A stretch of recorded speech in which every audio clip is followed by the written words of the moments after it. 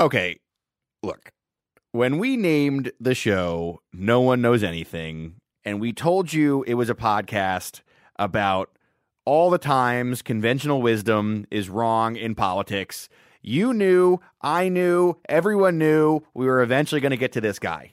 It is literally the most obvious thing possible. But let's go through the motions anyway, shall we? So here's what pundits sounded like on June 16th, 2015, and for weeks and weeks after that.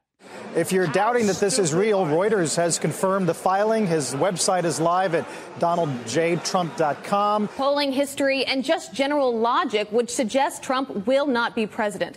But this is a man who revels in publicity, which means he's going to take this thing as far as he possibly can. I can't tell if this is real politics. Is there a way to figure that out? We all know he's not actually trying to be president of the United States. He's just trying to stir the pot to keep his brand out there, and that's just what he's been doing. You treat him like a reality television show star.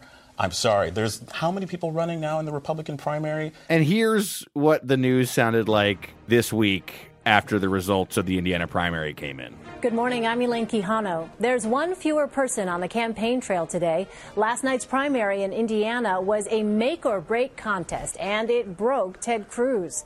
Donald Trump delivered a crushing blow to Cruz, putting him on a glide path towards securing the Republican nomination.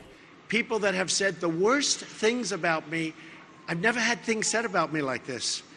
You know, in my businesses, I've always been very respected. People didn't talk to me this way. But in politics, it's easy. The worst things.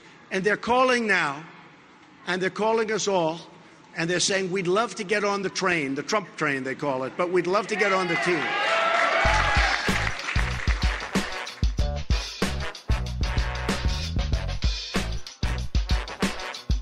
This is No One Knows Anything, the politics podcast from BuzzFeed News.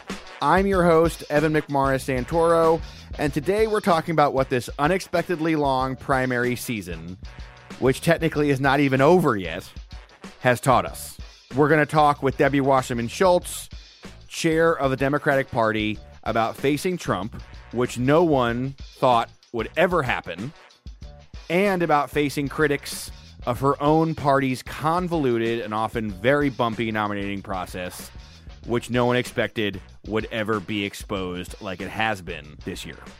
We're going to hear from two voters who participated in that democratic process, and we're going to hear from Wasserman Schultz about the concerns that they have about it. What she says may surprise you. Joining me is Darren Sands, one of my fellow political reporters at the BuzzFeed DC Bureau, although we're both here in New York, which is fitting because it's Trump's hometown. We could walk to Trump Tower right now. We could. We could go get a Trump burger. Or a Trump steak. Or a Trump salad. All right. Let's just make sure. Just check my math on this. When Donald Trump announced his presidency way back last year, nobody thought that was going to end with Trump being the presumptive nominee of the Republican Party, right? I mean, basically nobody thought. Oh, I did. I no. Look, yeah. And the thing about that is we heard all those clips and they sound almost like they could have been from 2 years ago. But it's not even from like a year back. It's interesting because now we're going to go into one of these weird moments that happens in the political evolution of the country, which is things that seemed really weird and impossible to imagine 2 weeks ago become true. And in 2 weeks from now, that's just going to be what normal is. Trump is going to be a new normal very soon. But it's important that we don't get away from the fact of how weird this actually is that this has happened. It's very, very weird. So we had Debbie Wasserman Schultz over to the BuzzFeed headquarters here in New York on Tuesday to do an interview about a bunch of other stuff. And obviously, I could not resist asking her about this weird moment in politics with Donald Trump about to take the nomination.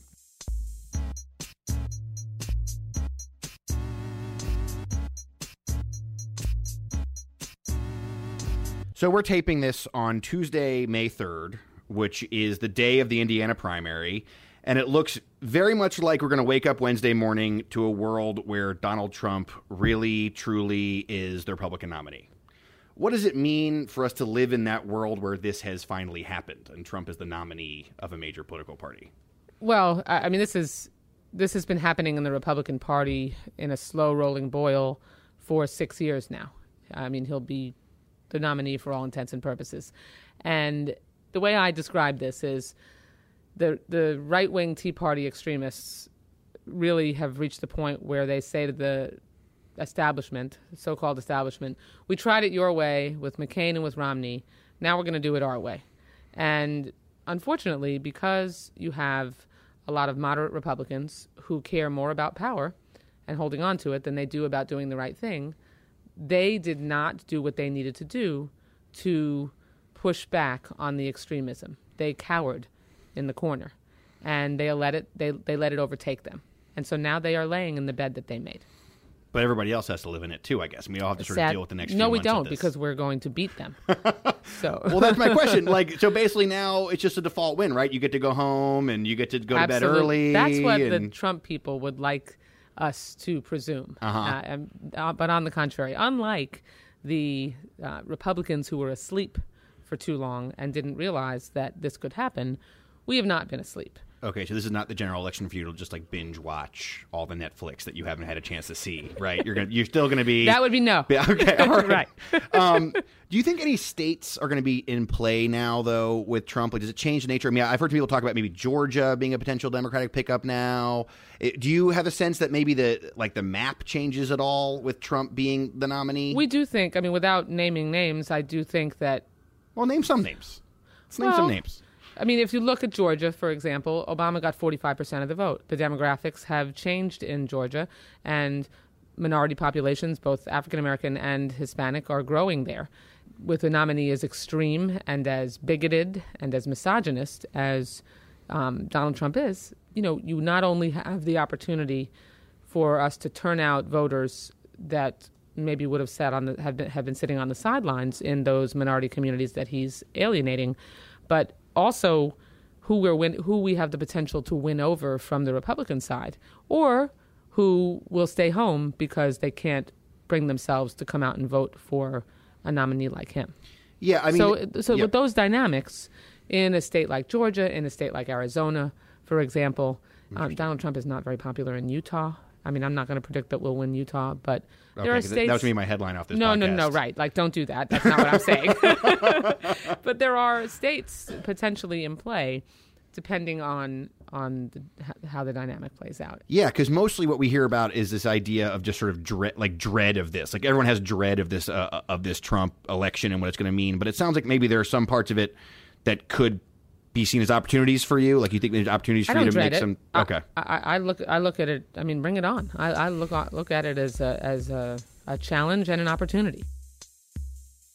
So it's kind of interesting, Darren, how hard Debbie Wasserman Schultz pushes back on the idea that this is just going to be a gimme election now for the Democrats, right? Because there's a lot of people who look at this and think, hey, I don't have to tune back into political news till January 2017 when Hillary Clinton is sworn in. They have a healthy respect for what Trump has been able to do in the Republican primary. And it seemed to me that she was genuinely taking him seriously as a candidate, which is something we would have never thought we'd see 14 months ago. But there are also lessons to be learned from the Democratic primary, which also went on a lot longer than anyone thought. Because it's gone on so long, it's given us a look under the hood of the Democratic nominating process, how they pick their nominee. Turns out it's a really messy, bumpy ride to the Democratic nomination. Every state has different rules, and it seemed like basically no state was prepared to deal with the increased turnout of 2016. Difficult procedures and archaic rules bolstered the case for some Sanders supporters the system was rigged for Clinton, even though those rules existed long before Clinton ever ran for president. And the crazy caucuses led Clinton supporters to complain that system was rigged for Bernie. We called a couple of people who participated in that Democratic primary nominating process early on. Kyra Say and Carter Bell are both Iowa voters. My name is Kyra Say, and I caucused for Bernie. My name is Carter Belt, and I caucused for Hillary Clinton. Oh, you're both there? Are you in the same room? Yeah, is that oh my weird? God, a Bernie and Hillary supporter in the same room. Yes. Well, whose room is it? Where are you? I have a dungeon right below my office. No, I'm just joking. We're in my office on campus. All right, so tell me about where you caucused. Where was this thing held? Just give me all, for a person who's never been to one before. So it's at 7 p.m., and ours was at our Iowa City Public Library, and we were supposed to just have the big meeting room in the public library, which, I don't know, probably has a capacity of like 200 or 300 at most. But about 700 people showed up to the caucus. So you're outside in the cold, waiting to go into a packed public library where there's not enough room for all of you. Yeah, where it's very hot in the public library, too. Yeah, clothes definitely came off. Mm-hmm. You know, people were like laying on the floor asking for water. This sounds like a torture chamber. That's like trying to do democracy in any way. It actually does sound like you know, anything for Bernie.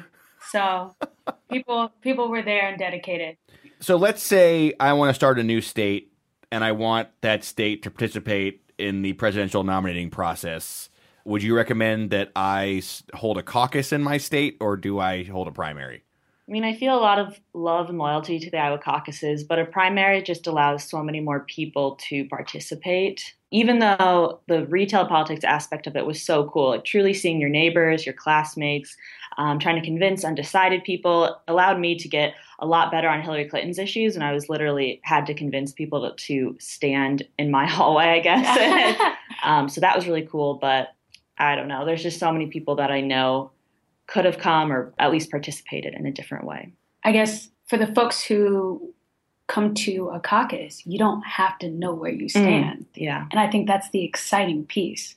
Because honestly, I came to the caucus with the thought in my mind that I was going to listen authentically to whoever approached me from either camp. And so that's what I think is cool about the caucus. If you were a new state, my response would probably be a primary. But I do think maybe before the primaries, there could be some official hosting of a caucus that was like, unofficial in terms of like counting, but to have folks engage with each other, because I think in today's age, we lose that opportunity a lot with social media. And so to have face-to-face conversation about what matters to you and the future of your nation, I think is dope. Oh, man, I really miss talking to Iowans. You guys know so much about politics. This is so cool. Kyra, Carter, thank you so much for talking to us. And, I hope that all your caucus and primary dreams come true. Thanks, Evan. And keep in mind that no one does caucuses better than Iowa. It's the gold standard of caucuses. It's built into the fabric of like who they are as a state. This is the Hawkeye state. They do caucuses. Other states are not as good at it. No, this is the best. This is like the actual best. Evan, like what did you see in these caucuses? Like, tell me like the craziest things that you saw in Iowa at these caucuses.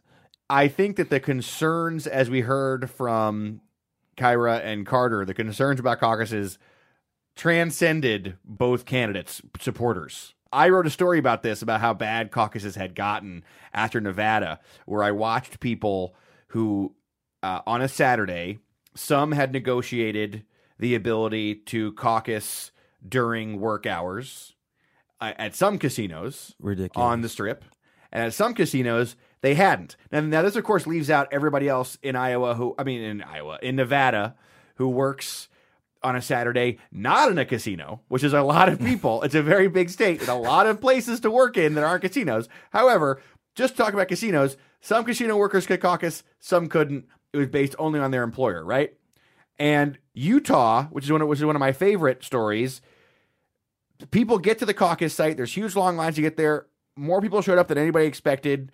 Somebody at the caucus site, an official, tells somebody, hey, can you run down to Kinko's and whip up some more ballots? They still have, we ran out of ballots. They still have Kinko's? Yeah, I mean, Kinko's, I don't know. Maybe it's when I was a kid, it was called a Copytron. Okay, which I think is probably like, people are like, a Copytron. We rode a dinosaur to Copytron.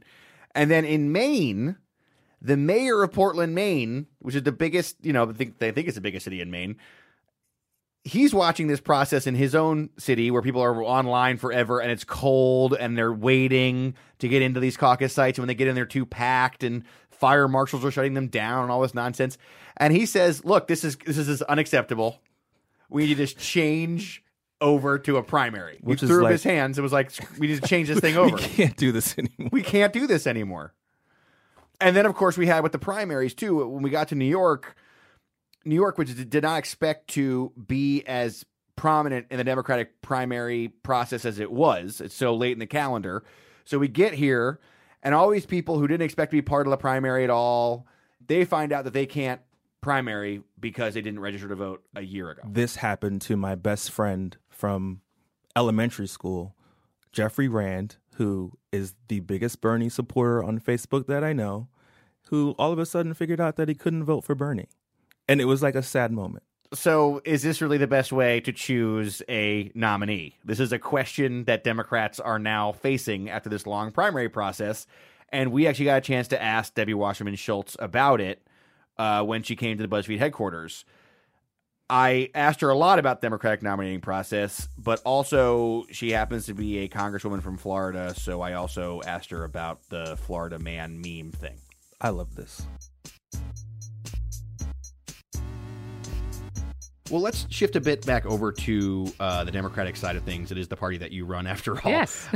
So the name of this podcast is No One Knows Anything, which is like my sort of wry take, or I think it's wry. It's very I can say I'm droll. Very wry. Thank you. I'm Yes. going to clip that and put that as a blurb.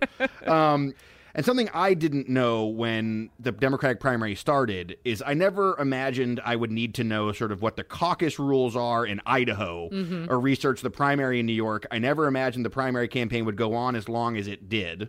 So everyone got a chance to look under the hood of the Democratic nominating process. And I wonder if you learned any lessons from that. And what do you think as the person who sort of is the manager of all this stuff? Well, the places, things that can be changed. Sure. With each passing election cycle, our Rules and Bylaws Committee goes back and takes a look at how each of the primaries and caucuses has played out. And often the Rules and Bylaws Committee sends the party back to the drawing board because we want to make sure that their plan maximizes people's ability to cast a ballot. For example, Iowa added Saturday caucuses this time and made sure that working people who were really limited in their ability in previous caucuses to be able to go to the polls and vote if they were shift workers, we sent them back and said, listen, you got to come back to us with more options for working people. And so I think the changes that we made between 8 and 12 and 16 have largely, shaped the selection process in a way that will result in a very diverse and effective slate of delegates. You don't think we should just get rid of caucuses entirely? I mean, I watched so many of these caucuses and people it's so hard to vote in a caucus. There's always the debate over that. And what do you think? I personally prefer primaries. Okay. So, and I can say that because I'm not going to be chair the next time this is. So now I am free to say what my own preference is. I prefer primaries just because they're simpler, like you said, and because they are more democratic. It's also we do have a secret ballot in this country for a reason. You sort of obliterate the idea of a secret ballot in a caucus because there are people gathering in a room and they are pooling themselves around the room for who they're for. Yeah. And, maybe some people don't want that to be public. There's intimidation that can, occur. So, again, just my opinion and not something that I would pursue changing. And I saw you on MSNBC on Monday, and you said you don't favor these so-called open primaries. I don't. Where independents can vote. Why don't you like those? Because I think the Democratic Party and the Republican Party's nominees should be chosen by members of our party. It's our job once we have a nominee to sell them on our party's candidate. But if you have chosen not to be a member of our party, then, to me, you are not entitled and should not be entitled to help decide who our party's nominee is. It means you haven't worked to build the party. You have not done anything to, build the party's agenda, to shape it. So this, but also I'm not. That's also something I'm not making a crusade. I keep getting asked this question. I'm not making it a crusade. I'm not going to try to change. You couldn't anyway. Those are also decided at the state level. And I'm sure you've been asked like approximately 1 million times at this point about superdelegates. Yeah. You think that system is good the way it works? Yes, I do. I mean, the party created superdelegates, unpledged delegates, in 1984, which is the year I graduated from high school. So that gives you an idea of how long we've had them. Not a recent creation. And they've never been involved in selecting who our party's nominee is. But you have party leaders and elected officials who have earned the right because they've helped build our party, because they represent our party. They're the leaders and the voice. They deserve a role in the convention, too. So the perfect Debbie Wasserman Schultz nominating process is no caucuses, closed primary, superdelegates stay in. If it were all up to Debbie Wasserman Schultz, which it isn't, because we're the Democratic Party. That's right. So maybe add in just like the chair decides. Maybe she should just add. Let's make that. You know what? I'm a Democrat, so I don't think the chair should just be the chair deciding. All right, it's a team effort. And finally, just talk to me a bit about being a politician from Florida. I mean, Florida is like the official internet meme state, right? Like Florida Florida man. Right. If something odd is going to happen, people are eating people's faces I off don't even with have bath to get salts. Right. I don't have to get to the bottom of the article to know where the person lived. It's also a really interesting and powerful swing state with a lot of really interesting electorate in it. Florida is several states. The expression in Florida is the further north you go, the further south you get. It's a very eclectic mix of people. Well, do you ever just want to say, like, hey, look, there are weirdos in New Mexico, too? Do you ever want to be like this Florida man thing, this whole Florida weird people meme that we have? The eclectic mix of people that we have makes us special. Okay. And there's a reason that we are now the third largest state in the country. Right. Everybody. It's all about Florida. The expression goes, it's all about Florida. It is all about It's all about Florida, whether it's the presidential election or whether it's your vacation.